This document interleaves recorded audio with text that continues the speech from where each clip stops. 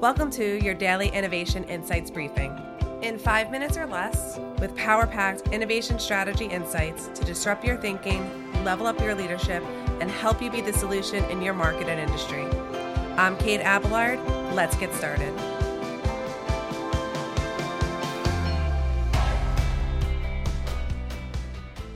Hello, innovative entrepreneurs and leaders. Thanks so much for joining us. You have tuned in to the Daily Innovation Briefings, which is the supportive podcast for building innovative leaders. So today is Monday, and we're talking about the entrepreneurial mindset. Our main episode was how to build a rockstar team. And this is so important for every entrepreneur and every innovative leader, because what we always wanted to be doing is building 360-degree innovative leverage as our organization, right? And building that into our teams because it de-risks and decentralizes for us.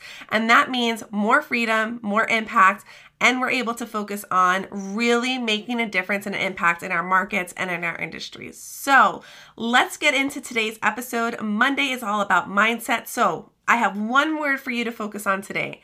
That one word is invest, right? So a mindset shift that I need you to make is that you can't do this alone. And now I know that a lot of us have teams and we have accepted that fact, but I need you to revisit that fact one more time for me, because when you're shifting your team to a rockstar team and you really want to empower them to go out there, to drive your business, to take responsibility for the results, to own them and to move the business forward and think strategically about the advantages and the opportunities that exist in the market for you, what you really have to do is understand this is not alone, and I'm going to have to take an investment here. So let's talk about if your mindset matched the action, what that looks like for you as the entrepreneur. Okay, the first step, if your mindset matches your action, is you're empowering others, right? You're focusing on their skills, their capabilities. You're making sure that they're well-rounded, that they understand business foundations, that they understand growth, scale, business development, innovation, and leverage in your organization. Really, really important. Empower them. The next thing, if your mindset matches your actions, is, again, you're focusing on developing capabilities. This is really, really important because you're giving them very targeted direction, your team members very targeted direction, and you're teaching them the application of it.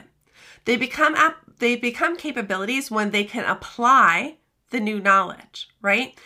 The next thing that happens, the third, is skills. Okay, so if your mindset matches your actions, what happens after capabilities is you're now developing skills, right? Because they're refining them, they're refining the approach, you're giving them the room. It's not always going to work out right the first time. You have to understand that, right? You trust your team and you're developing them. There's going to be some mistakes or maybe somewhere where it could have been better. Absolutely. Even as entrepreneurs, we hit that, right?